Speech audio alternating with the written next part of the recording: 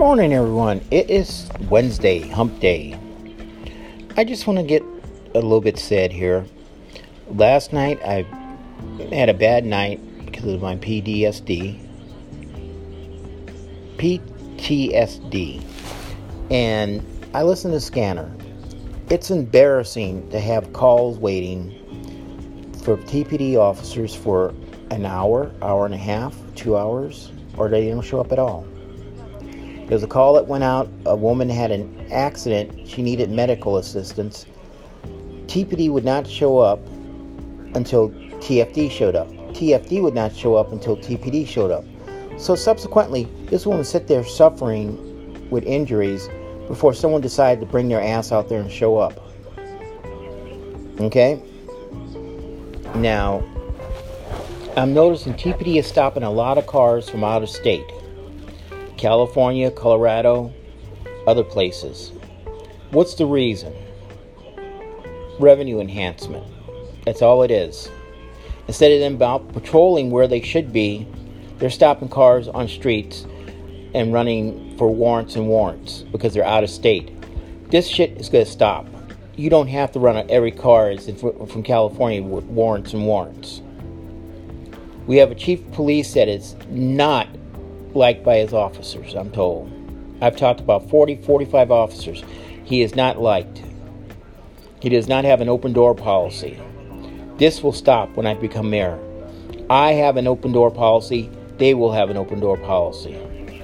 I will have an open door policy. If you want to come see me, make an appointment with my receptionist or my chief of staff, and you will come in and see me.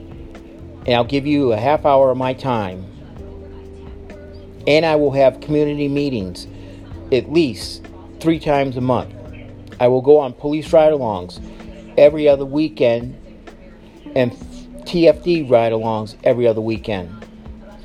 I will be available for any instances where there's a big fire, bad accident. I will be available to go out to that scene and see what's going on and console the people that are there. This mayor does not do this. I will bring Sam to TMC Children's Hospital and Diamond Hospital to see the kids on certain days. I do not need 15 police officers to follow me around like our mayor because he got his car jacked. You don't open up your car door if someone's standing next to it. Say, "Excuse me, I need to get in my car."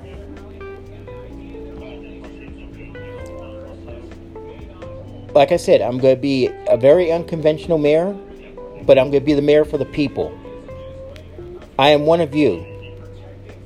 I know what it is to have been homeless. I know what it is to have cancer and beat it. I know what it is to have arthritis and get it under control. Believe me, I am just like you. I'm an ordinary Joe. I've been here since 1998. This is my home. I will die here. And I want to make our city better. You cannot live on $10.50 an hour for a wage and rent an apartment that's over $600. It cannot be done.